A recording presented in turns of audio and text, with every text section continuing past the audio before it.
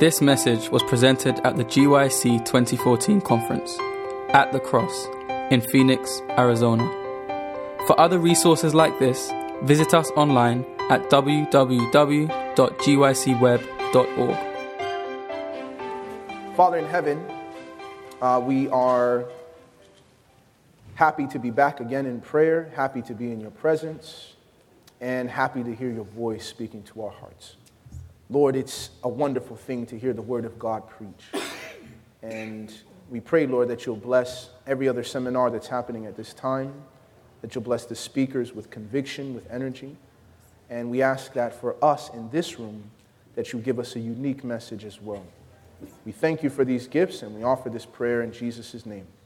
Amen. All right. Crossroads. I just don't know what to do. That's the title of this session. You know, when you think about decisions in life,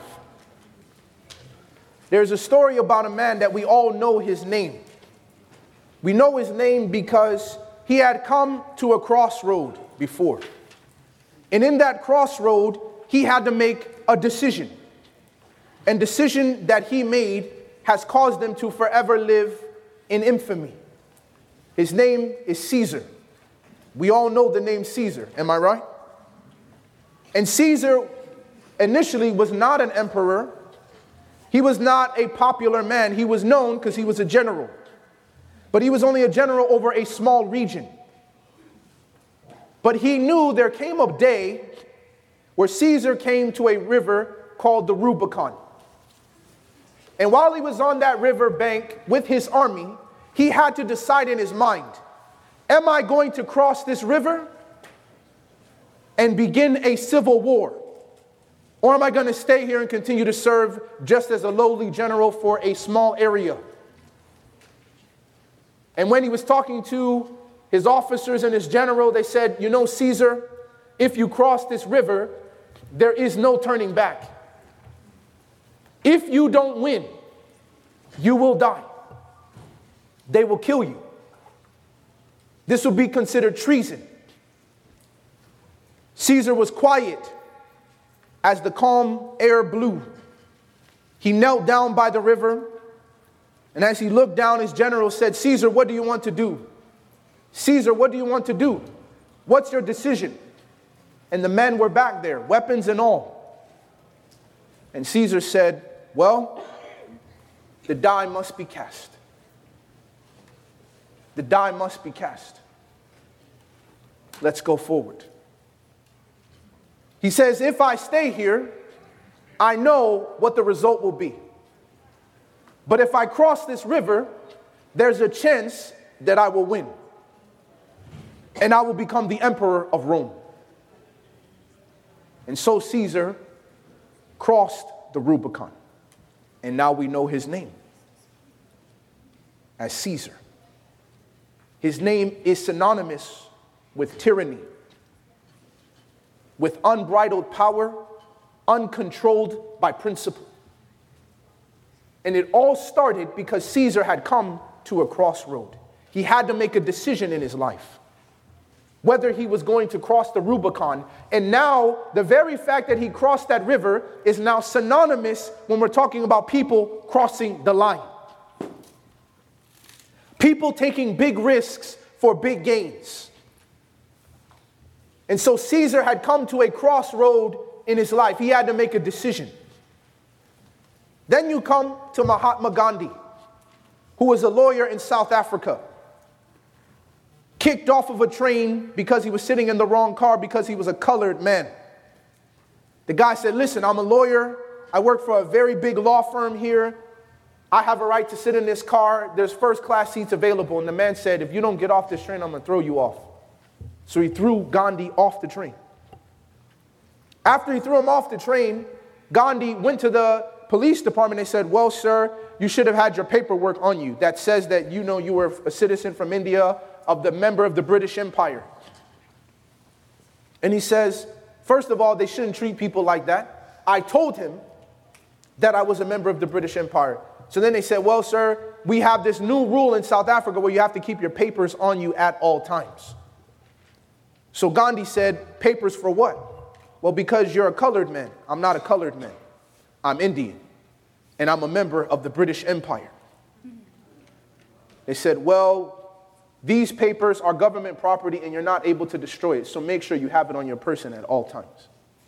So Gandhi said, really? So he basically contacted all the people in his community. And he said, we're going to get together and we're going to take these government papers and we're going to burn them. And anyone who wants to join me in this rebellion against this oppression will be there to burn them. So this thing spread abroad and the police department was there.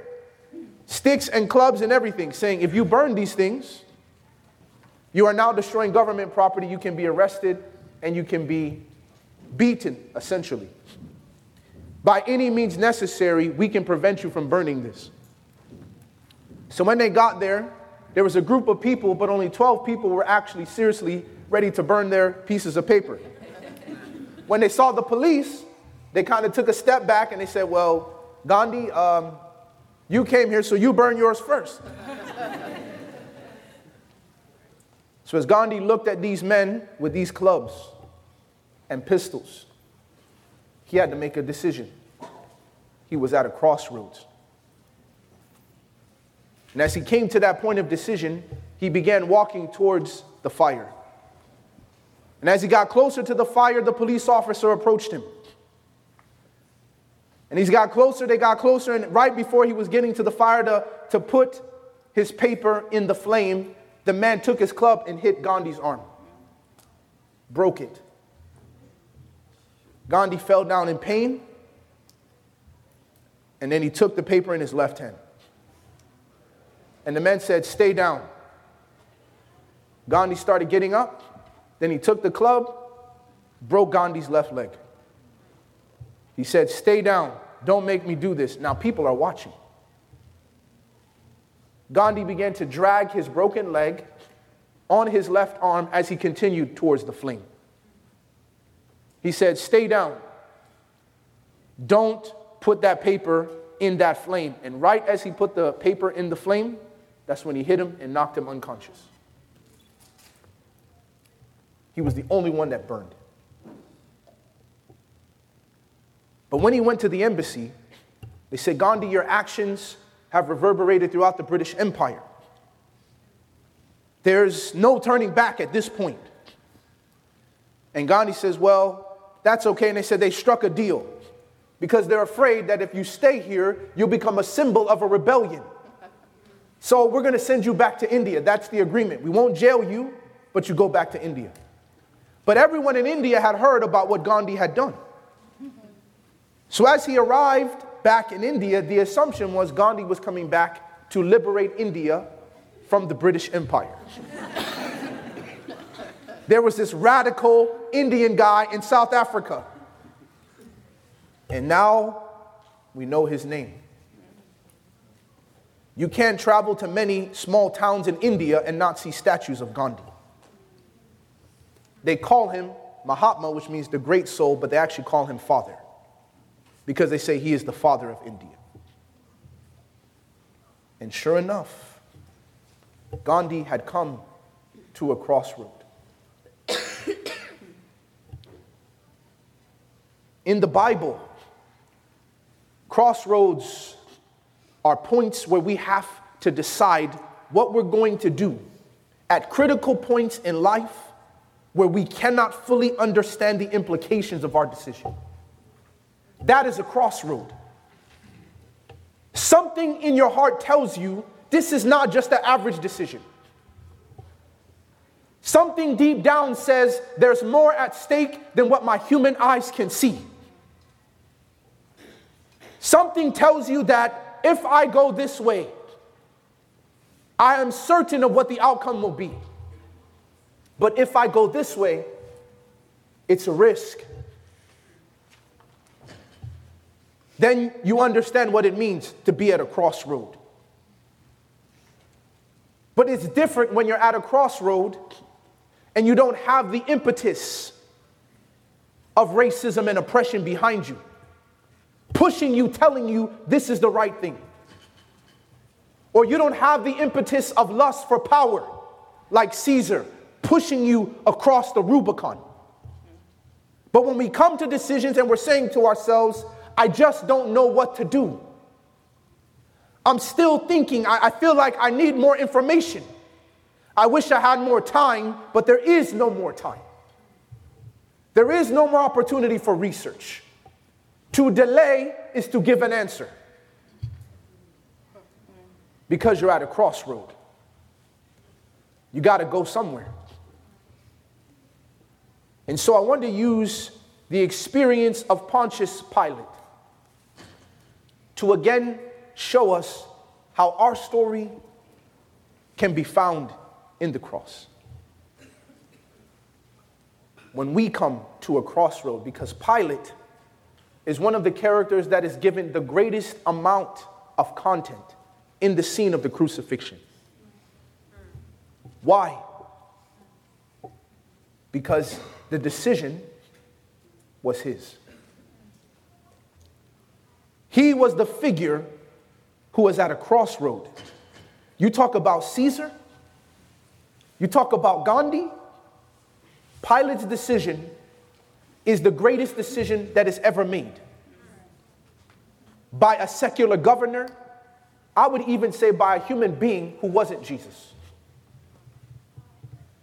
Even greater in significance than Abraham leaving his father's house. The only decision I can think of greater than Pilate's decision was Adam's. To eat that fruit. Because Adam was at a crossroad. That's the only decision greater, but that was before sin. But after sin, I cannot think of a human being that grappled with a greater decision than Pilate. And so I want to take you through this story. And you perhaps can see your own struggle in Pilate's struggle. I want to begin in the book of Luke, chapter 23. As we go into crossroads, I just don't know what to do. When you're there, you can say amen.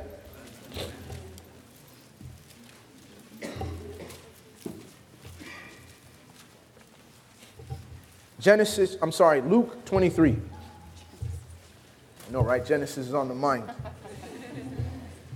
It's my favorite book of the Bible. Genesis 23, verse 1. I said it again, right? Have mercy. All right, we're going to have another prayer. And then we're going to read Luke 23. Father in heaven, still my mind, help us to be focused. And bless our understanding of your word. In Jesus' name, amen. Luke 23, verse 1. The Bible says, then the whole multitude of them arose and led him to Pilate. And they began to accuse him, saying, we found this fellow perverting the nation. You just got to stop right there. We found this man perverting the nation. That's a bold claim. Can you imagine someone brought your name to CNN? We found this man perverting the nation. I mean, the auspicious claims that are brought to him. So immediately Pilate is confronted with the fact that this is not an average criminal. That's not common accusations. You understand? You know what I'm saying? Osama bin Laden is a person who's perverting the nation. You say this man is a danger not just to America, but to the world. When you look at ISIS, when you look at people who are leaking secrets in America, people say, look, Edward Snowden is perverting the nation. This is the mindset that people have on the level of what they're bringing to Christ. This man is perverting the nation and forbidding to pay taxes to Caesar, saying that he himself is Christ, a king. Now they know this is a lie. But you can tell, right? They're trying to make sure their argument is compelling. to Pilate. But my whole point here is to say, in verse 1, it says, the multitude of them arose and led him to Pilate. See, sometimes crossroads are not things that you and I sought out. Someone else brought it to us. I can tell you right now that there's a lot of young people that lost their virginity, not because they were looking to, but because someone brought it to them.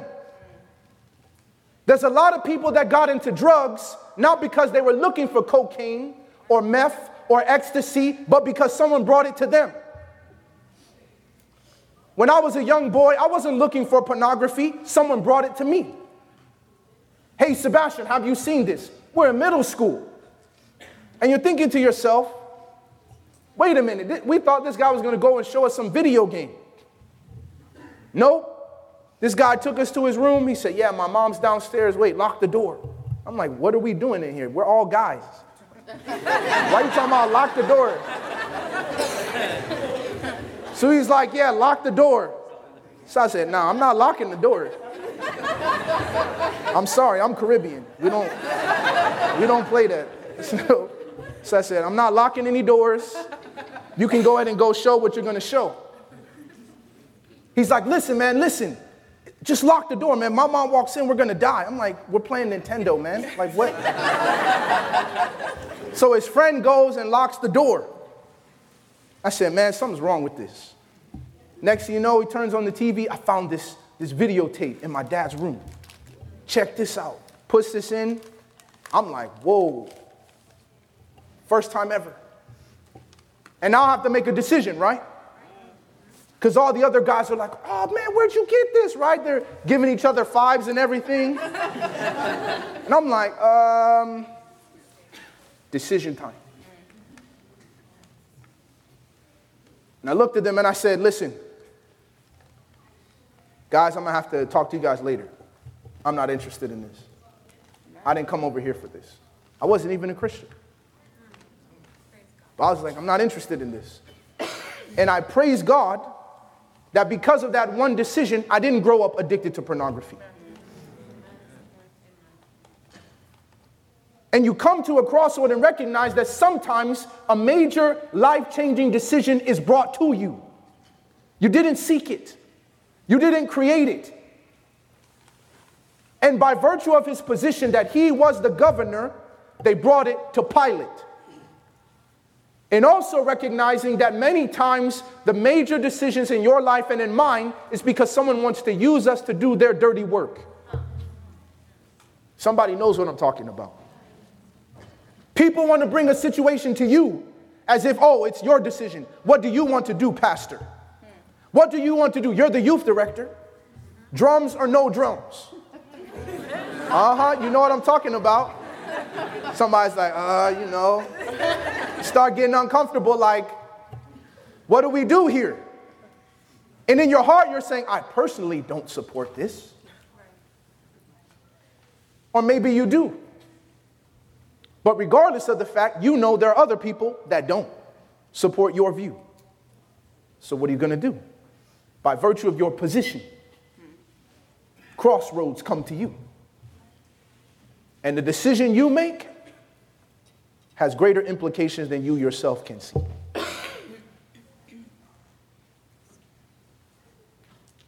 Offers for drugs, illicit sexual encounters, do things to get extra money that are dishonest. And I can go on and on down the list. I remember I was in an Asian country, I'm not going to say which one. I was speaking at a conference there, and one of the young ladies, pretty girl, she came and she said, Pastor, I want to ask your advice on something. Sure, what do you need? She said, well, there's this guy, and he's a friend of my friend. So I was thinking, I know where this is going. But I was wrong. Way off, right? I was ready for the blast and for the, no, don't even think about it, don't waste your time. The brother doesn't know Jesus, he's not an option.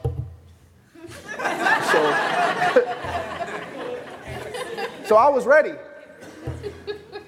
But little did I know, this conversation was taking a different turn.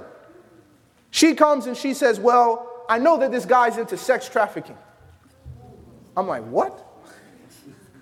So now, of course, my ears are, okay, where is this going? And he says, we've been texting and on Facebook, and he wants to know where I live, and he wants to come to church. He's interested in joining Adventism and learning more. And I was thinking, man, maybe I should meet him, so that I can bring him to church. I said,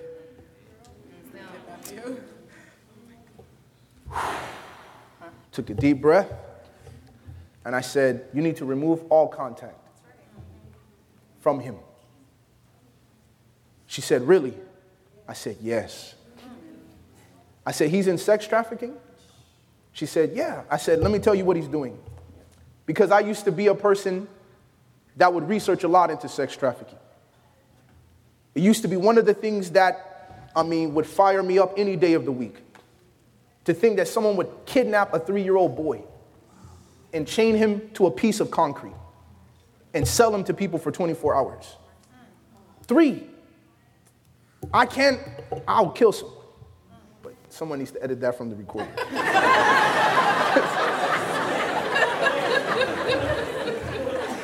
So, I just got to be honest. I'm not trying to lose my sanctification.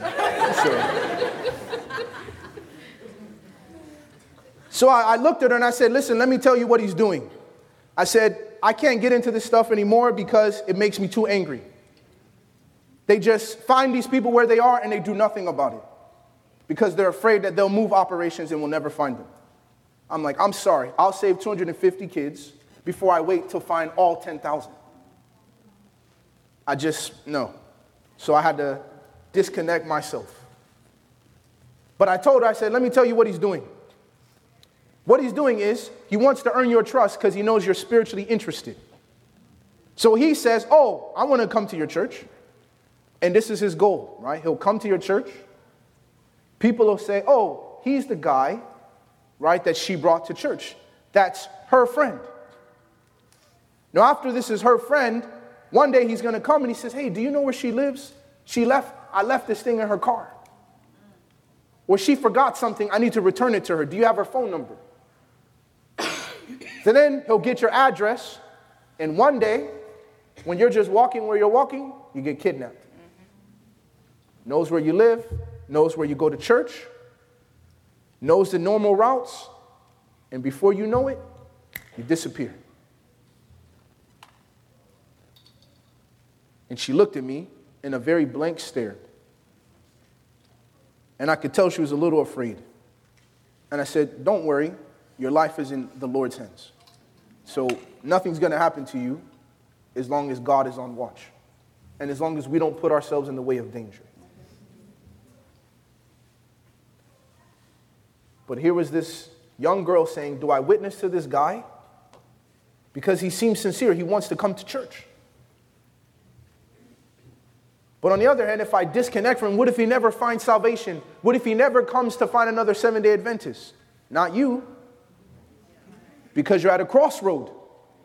And a decision is brought to you. And so like Pilate, this is what came to him. And he had to make a decision. And they said, this is not an average situation. He's perverting the whole nation. Then he says in verse 3, then Pilate asked Jesus himself, saying, are you the king of the Jews? He answered him and said, it is as you say. In other words, yeah. Verse 4, so Pilate said to the chief priests and the crowd, I find no fault with this man. I don't see any problem with Jesus. I don't find a person who's perverting the nation. Verse 5, but they were the more fierce, saying, he stirs up the people, teaching throughout all Judea, beginning from Galilee to this place. And when Pilate heard of Galilee, he asked if the man were a Galilean. And as soon as he knew that he belonged to Herod's jurisdiction, he sent him to Herod, who was also in Jerusalem at that time. So you see, what is it that Pilate is doing when he's forced to make a very important decision? You said what? He's trying to pass it on, right? So he looks at it and he says, okay, well, here's a decision. I'm at a crossroad. And the first thing that we typically do when we have a major decision that we have to make, we say, oh, we should send this to this person. That person should make the decision. Sometimes we do it to the pastor. Hey, pastor, they said that my exams are on Sabbath, and if I don't take my exams, I won't graduate nursing school. Pastor, what do you think I should do? Sending people to Herod. Oh, that's his jurisdiction. So I'm going to send you over here, and you can deal with this. Because we don't want to make the right decision. You just said, I find no fault in this man. If you find no fault, then the result is he goes free. But Jesus doesn't go free. Because Pilate doesn't want to be the one to let him go. So he says, hey, send him to Herod. But you know, just like Pilate, the decision comes back. And so Herod is done. He sends Jesus back to back to Pilate. Verse 12, the Bible says that very day, Pilate and Herod became friends with each other. For previously, they had been at enmity with each other. So now this is even better because the person that Pilate sent him to was his enemy. Can you imagine? Some of us are so afraid of making a decision that we'd rather trust our enemies to make the decision. Someone who doesn't even love us. Someone we cannot trust, we do not trust, and have not trusted. Yeah, I'm going to go send you to Herod. He'll deal with this innocent man that I find no fault in. Go to Herod. And the Bible says they became friends that day. You know why? Because Herod always wanted to see Jesus. And now he got his wish. Through who? Pilate. Any other time, do you think Pilate would have sent judgment to Herod? No, they're enemies. This guy is corrupt. So I want you to think for a moment about the crossroads in your life. When you and I are forced to make major decisions, do we send people to Herod? Are we trying to pawn it off on someone else to make the decision? You know, I love it when young people say things like, I feel God's calling me to India, but my mom said no. Sending people to Herod. Yes. We can laugh, but it happens all the time. Jesus doesn't have to ask Mary's permission to die on the cross. And he loves his mom. And he honors his mom. I don't have to ask Mary if I'm going to quit my carpentry job to do what God's called me to do. And Mary had some good arguments. You know your father is dead. Who's going to support the family? If all the money you collect, you give to the poor. If you're spending all this time killing yourself, mentoring disciples. Where's the income going to come from? And Jesus had brothers, but he's the firstborn. It's different. So she could have come to Jesus and said, listen, how could you do this? And Christ doesn't say, oh, God, I would have started my ministry right on prophetic time, but my mom said no. Sounds ridiculous, doesn't it? Is it any less ridiculous in your life? It's no less ridiculous. Not saying don't get your parents' counsel if they're godly people. Not saying you shouldn't seek their advice or their input, but at the end of the day, when you know something is right, you better do it. Make the decision. And being at that crossroad in our personal story, we can identify with Pilate.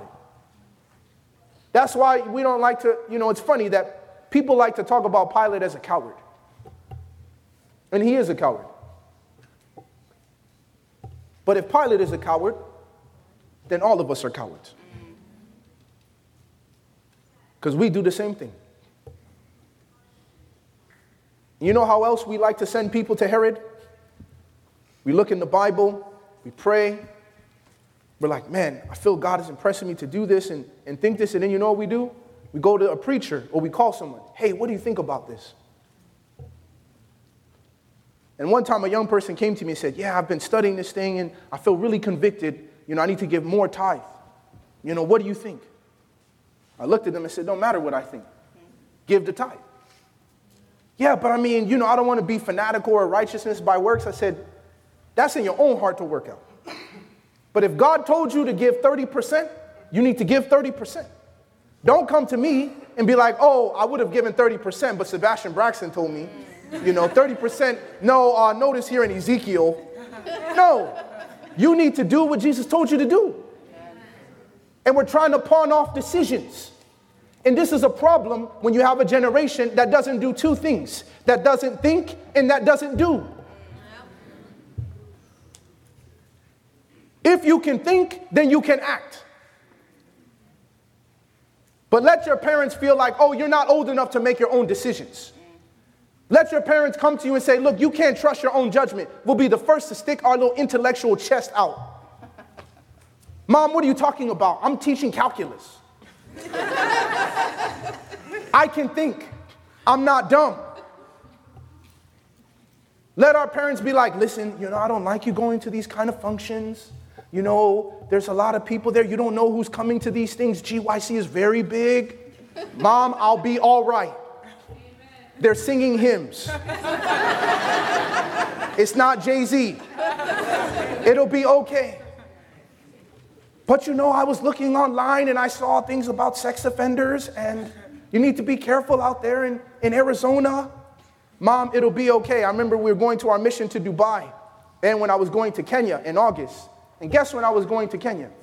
When Ebola broke out. Ooh. Ebola. So as you're flying, right, I get on the plane, everyone's got a mask. Nobody wants to shake your hand. Hey, how you doing today? What's wrong with you? And as you're going, it's like, oh, well, should you be going to Kenya right now? Should you really be going to Africa? I mean, with Ebola out there? I said, that's funny because they got Ebola in America. They got Ebola in Australia. Well, I guess it doesn't matter where I go. Well, no, don't be irresponsible. Then, guess what? Then after I decided to go to Africa, I decided to go to the Middle East.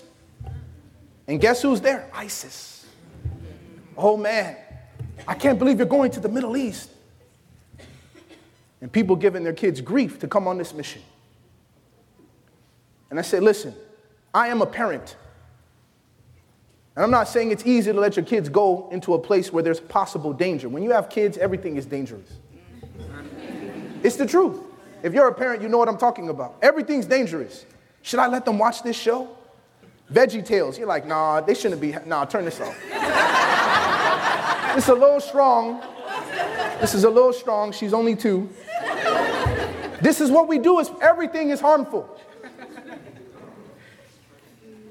But at the end of the day, if my daughter is going to die, I'd rather her die serving Jesus than dying in a car accident on her way to Georgia Tech chemistry class. And thinking and wondering what her potential was, rather than she was doing what the Lord God of the universe had called her to do. No soldier is honored when he's shot at the rifle range. You got shot at the rifle range. The man is honored when he died where? In battle. We'd rather our kids die at the rifle range than die in the battlefield. And so in these crossroads, these decisions we have to make, sometimes we like to get the conviction, get the clarity, and ask someone for advice. But that's not what we're doing. We want them to make the decision. And when somebody comes to you, you need to make sure you let them know, sister, you need to do what Jesus says to you to do. I tell people the best advice in the Bible came from the mother of Jesus. Whatever he says to you, do it. That's the best advice in the whole Bible. Amen. Whatever Jesus says to you, do it. Fill up water pots, carry the water pots, bring back the water pots, look at the water pots. Whatever he says, do it. Amen. That's the reality. But for us, we're like, oh no, there's Pilate. His conscience is like, let this man go. Pilate says, send him to Herod. But it doesn't stop there. He goes, and when he comes back, in Luke chapter 23 and verse 13, then Pilate, when he had called together the chief priests, the rulers, and the people, said to them, "You have brought this man to me as one who misleads the people. And indeed, having examined him in your presence, I have found no fault in this man concerning those things of which you accuse him. No, neither did Herod, for I sent you back to him. And indeed, nothing deserving of death has been done by him. I will therefore chastise him and release him." This is interesting. This is what I like to call the compromise, the half obedience. So you have a major decision, you send it to the other person, it didn't work, came back, nope, now you have to make the decision. So you think, okay, well, here's this crowd, everyone's expecting me to do this, but my conscience is like, this guy's innocent, I find no fault in him, I should just let him go. So you know what I'll do? I'll whip him and then release him. So maybe if I whip him, it'll appease the crowd. They'll say, okay, you punished him and you let him go. Didn't work. And that is a lesson to you and I today. Compromise does not work. There is no half-stepping in Christianity. Either we are wholehearted Christians or we are none at all. So when you and I, again, we're talking about crossroads. When you come to a place like Pilate, when you're saying to yourself, I just don't know what to do. You're here at a point where you're trying to make a decision. And Pilate's story is telling us, listen, I know what you're going through. I know what you're trying to do. Pawning it off on your parents, on your favorite preacher. I know what you're trying to do. This story has already been told. We know how the story ends. Jesus ends up on a cross. So for you and for me, compromise, half obedience is not obedience. Many people don't know that the call in Genesis 12 is the second time that God called Abraham. People don't know that. You see, when you look at the call of Abraham, we think, oh yeah, Abraham was just there, and the first time God called him, he obeyed. No, he didn't. The first time God called him, he was in Haran. Did you know that? Some of you who study the Bible know that. Go to Acts 7. I don't want to digress too much because our time is ticking. Go to Acts chapter 7, Stephen's sermon.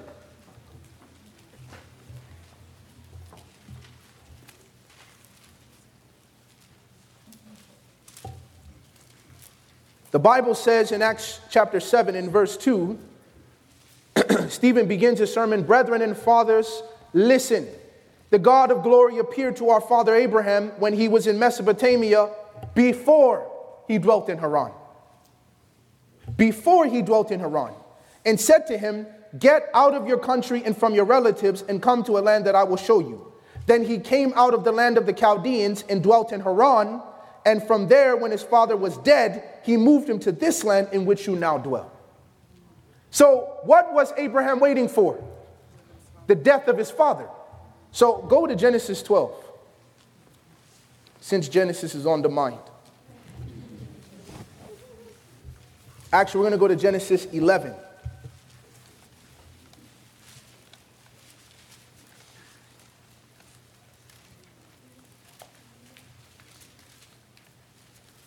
Are you there? All right. The Bible says in verse 31,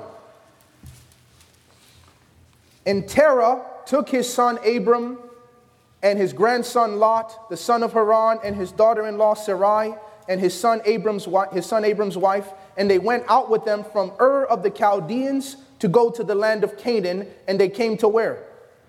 Haran, and dwelt there." The Bible says, before he dwelt in Haran, God said to Abraham, get out of your country. Are you following me? Before he went to Haran, God said, get out of your country. Now he comes to dwell in Haran. Notice the next verse. "So the days of Terah were 205 years, and Terah died where? In Haran. Now the Lord had said."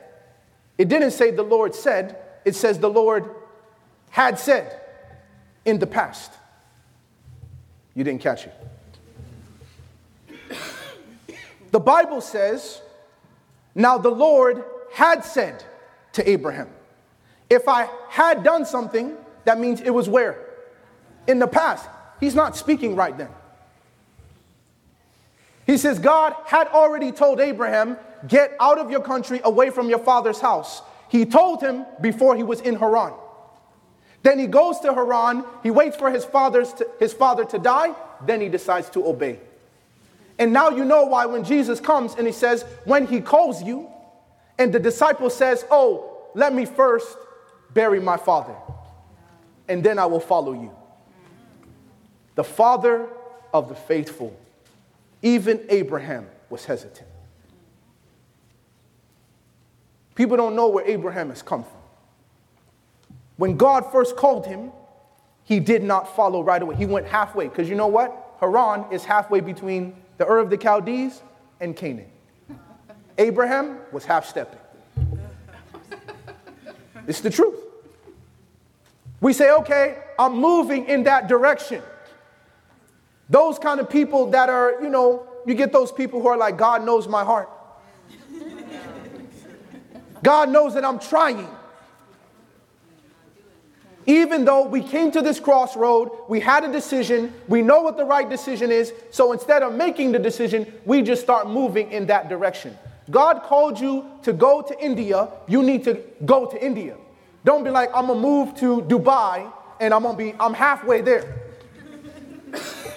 It's closer to India. God called us, you know what? You need to quit and you need to go canvassing. Oh yeah, Lord, I'm going to do a summer program. Half-stepping. Because when we get to that crossroad, that's what so many of us do. The story that is your story is a story that's already been told. We've been through this. Pilate was there. And you look at him and you see a man who was still hesitant to make the right decision. But as if this was not enough, Pilate tried something else. Verse 17, for it's necessary for him to release one to them at the feast. And they all cried out at once, saying, away with this man, and release to us Barabbas, who had been thrown into prison for a certain rebellion made in the city and for murder. This man is perverting the nation. Amen. Pilate, therefore, wishing to what? Release Jesus. Again called out to them. Now I want you to notice, Pilate says he's wanting to release Jesus. That's what he wants. He's like, man, I'm trying to figure out a way how to release Jesus. But you know what else he's trying to figure out how to do? Please the crowd. So when you and I come to a crossroad and it's time for us to make a decision, you know what we're trying to do? We say, okay, Mom, I'll answer the call to go to Nepal. I'll answer the call to go to Peru or to Paraguay, Uruguay. You know when I'm going to answer this call? After I finish my law degree. That's what we're doing. We're trying to figure out how to do what God says and please this person. Listen, you can't serve two masters. You will either hate the one and love the other, or you'll cling to one and despise the other. You cannot serve two masters. You cannot please two people whose wills are diametrically opposed to each other. It is not possible. So when you and I look at the decisions that you and I have to make, and you and I come to that crossroad, is your story like Pilate's? Where you and I find, here I am to make a decision, I tried to pawn it off on someone else, it didn't work. I tried to kind of halfway step it, didn't work. Then I tried, I'm going to try to appeal to their sense of justice. Who do you want me to release unto you? Barabbas? This guy's for murder, sedition, destroyed the city. Terrible man. Or Jesus, King of the Jews. That's what he tried to do. Make it a nice, shining, sparkling decision. And the people said, away with this man. We want Barabbas. Didn't work. You know how many times we try to do that to people? We know what is the right decision. So we try to appeal to reason. Do you know that reason is not sufficient enough to arrive at truth? There's a lot of young people walking around talking about, well, you know, I agree with our message because it makes sense. No, that's wrong. That is not why you're a Seventh-day Adventist. The devil knows that our message makes sense. He's not having this. He knows that God makes sense. He is not a worshiper of Jesus. He knows that following the word of God makes sense, but he ain't obeying it. Even the devils believe in God and tremble. But he's not worshiping. But he knows it makes sense. Even the devil knows it makes more sense to go to heaven than to burn in hell. The devil knows that it makes sense. That's why he's messing up in your life. Because when you sit and think, oh, this is completely rational. Someone came to me the other day and they're like, yeah, you know, they were talking about alcohol. And I knew that they were drinking, they like to drink a glass of wine here and there. And they're looking at me like they know I don't support alcohol drinking. So they're like, well, you know, someone said it. It's like, oh, yeah, do you still have that glass of wine, you know, with your meal, da-da-da-da? And so, of course, there I am, Sebastien Braxton, right, the big bad wolf preacher. So the person, you could tell they got uncomfortable. They said, well, I was reading a study the other day that said that, you know, wine has a lot of antioxidants, you know, things like that. And they said, yeah, Sebastien, what do you think? You know, there's a lot of good properties in wine. I said, you can get it in grape juice. You don't need wine. In fact, that's why the properties are there. Because it's from actual fruit and berries. You don't need fermentation to get antioxidants. You don't need to lose your impairment while you're driving to get your nutrients. Can you say amen? Amen. God didn't set it up that way. But you got people out here, there's nothing wrong with a glass of wine. It's actually good. You live longer. It fights cancer. Just drink grape juice and you don't have to get drunk. And receive the benefits. But this is what we do. We try to appeal to people's reason. Well, think about it. I mean, I'm not drinking beer. I'm not drinking this. And this has antioxidants and all these other things. As if that justifies the decision. No, Pilate, the right thing to do is to release him. Not give the people the choice. Sometimes we even go to our friends and we'll say, oh, you know, there's this girl and there's this girl. There's this guy and there's this guy. And we try to present the one that we feel that God is leading us towards, hoping that person will affirm that decision. Amen. And we're like, oh yeah, this person's really godly. I love counseling young people when they're about to get into a relationship. They're like, oh yeah, so what do you think about me and this person? I said, well, they're like, well, there's this person and there's this person. Who do you think is a better fit? I'm like, well, why do you like this person? Then they go, you know, on and on. But this person has this, but this person has this. And I said, listen, marriage is not like choosing ketchup. It's not salad dressing. Well, I like ranch. You like Italian. I'm more of a French guy. It's like, yeah, this one's a little tangy. I like my guys like this. That's not what we're talking about. I'm sorry, I'm not trying to be funny, really. That is not my intention. I'm saying these things because it's true. Young people come and expect like, oh yeah, clearly you want to make decision B. So go ahead and make decision B. But don't try to ask me to back you up so when it goes wrong, and it will go wrong, oh, well, I did counsel with Sebastien. No. You can't sit here and try to present it and say this one's really shimmery and this one is not. Therefore, which one should I choose? No, it's your choice. You need to man up and make your decision and own your decision and bear the responsibility of your decisions. Period. And this is why we call Pilate a coward. And this is why many of us are cowards. Because at the end of the day, even when it didn't work, he tried one more thing. He came to them as they said, crucify him, crucify him. Verse 22, Pilate then said to them the third time, why, what evil has he done? I have found no reason for death in him. I will therefore chastise him and let him go. Why, what evil has he done? He tries pleading with them. And at the end of it all, Pilate essentially says, go to Matthew chapter 27, because it's not in Luke. Matthew chapter 27.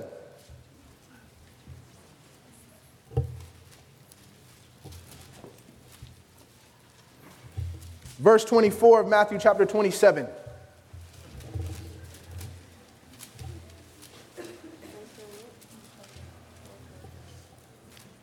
The Bible says, when Pilate saw that he could not prevail at all, but rather that a tumult was rising, he took water and he washed his hands before the multitude, saying, I am innocent of the blood of this just person. You see to it.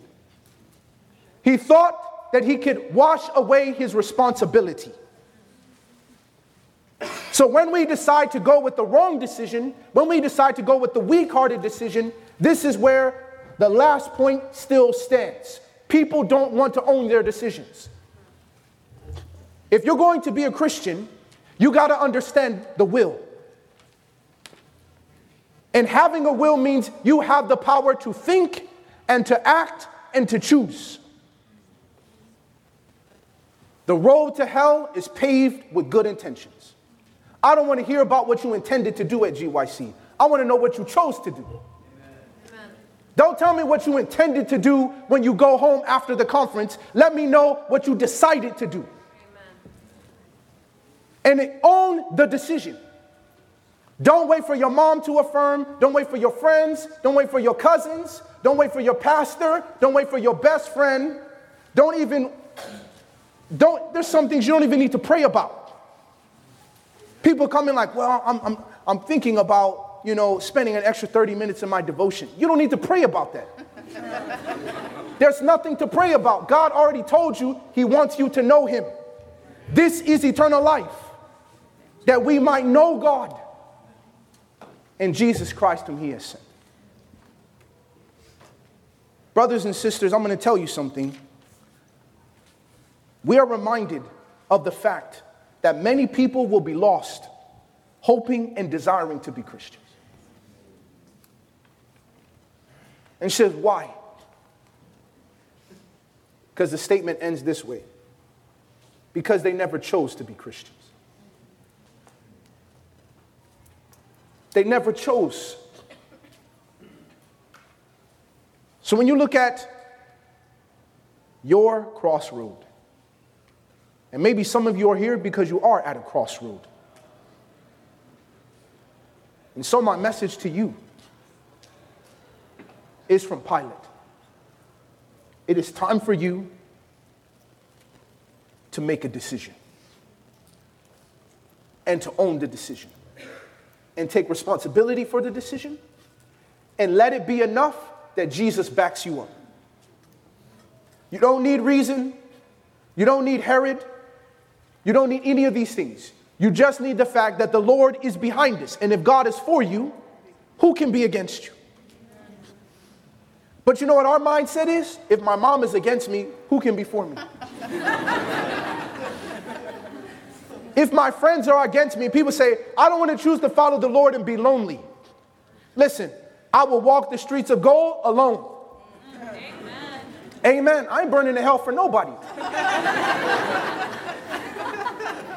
But this is the mindset. I'm sorry. I'm just speaking from my heart right now. This is not notes.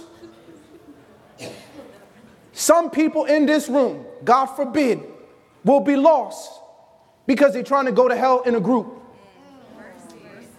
I'm sorry. You can't wait on your friends to get their act together. Listen, we are in the last days.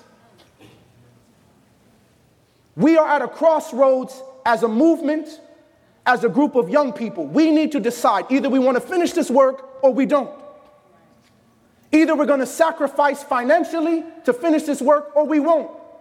But let's not pretend to be radical when we're not. Because we're not making radical decisions.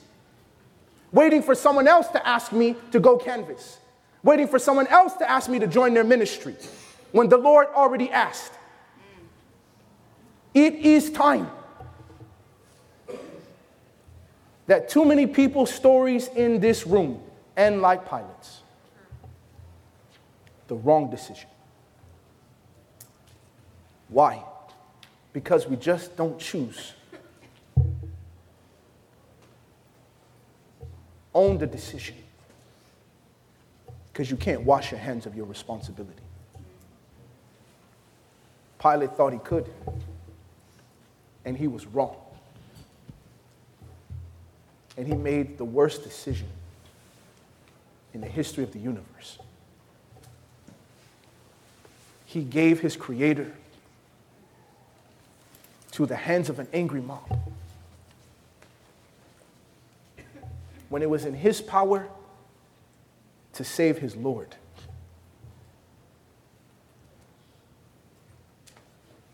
In every decision you and I meet, we should see Pilate. And remember, it is in my hands to save my Lord. Amen. To decide to be right alone. So be it. Every head is bowed, every eye is closed. I'm already over time, so I have to make this fast. There's someone in here that needs to make a decision. They've delayed it. They're afraid of it. Or they're waiting on other people. Today is the day. Today is the day to make that radical decision, is to choose for yourself.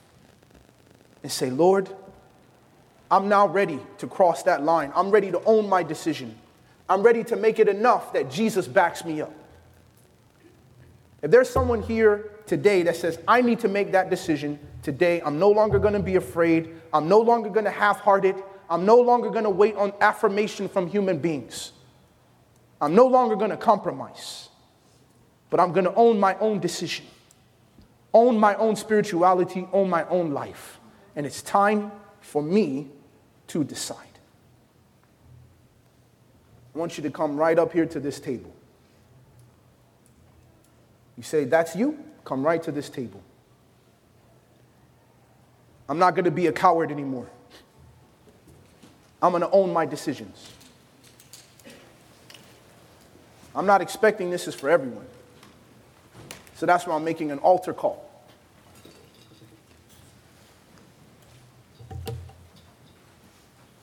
You say, Lord, I'm owning my decisions. Every head is bowed, every eye is closed. If you're not coming, you need to be praying that the people who need to come.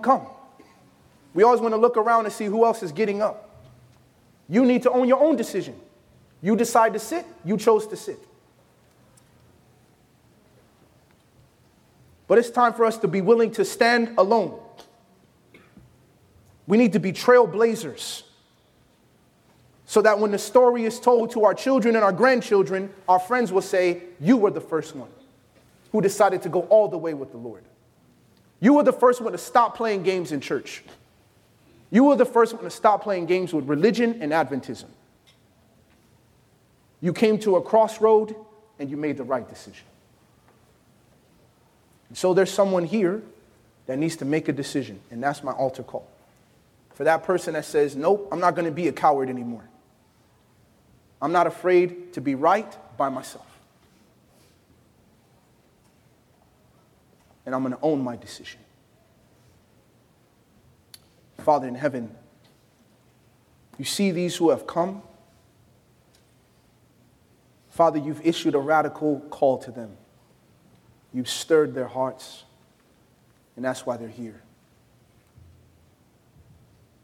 Father, albeit these extra few minutes of this seminar might have changed the course of the Adventist church because of the young people that have come to this altar right now. Father, they're coming to lay down their fear. They're coming to lay down their cowardice. They're coming to lay down their insecurities. and their desire to people please.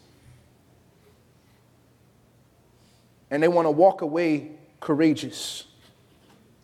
They want to walk away being Christians who can think and who can act. People of decision. Who recognize that we live in a time where we are at a crossroads. We have to make a decision. And when we don't know what to do, we're not going to pawn it off on someone else. We're not going to compromise. We're not going to half-step. We're going to decide. And we're going to own our decision. And do what is right. Because it is right. And leave the consequences with God. Father, I pray that you will bless them. And that you would use them as agents of change wherever they go. And that the spirit that you've given to them right now, that same spirit would be contagious among their peers, among their parents, among their families, among their churches. And Father, that they may trailblaze, carve a path, and go where young people have never gone before. For your name's sake, do we offer this prayer from our hearts. In Jesus' name, amen. This message was recorded at the GYC 2014 conference at the Cross in Phoenix, Arizona. GYC, a supporting ministry of the Seventh-day Adventist Church, seeks to inspire young people to be Bible-based, Christ-centered, and soul-winning Christians. To download or purchase other resources like this, visit us online at www.gycweb.org.